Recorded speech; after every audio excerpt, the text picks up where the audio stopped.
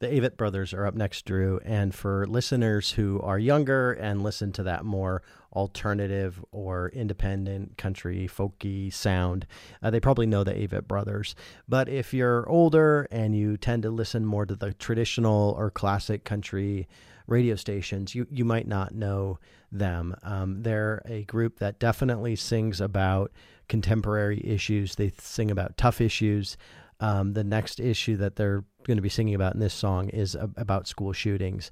And I think that it's something that's on people's minds quite a bit. And I think that, really good country takes on those tough topics.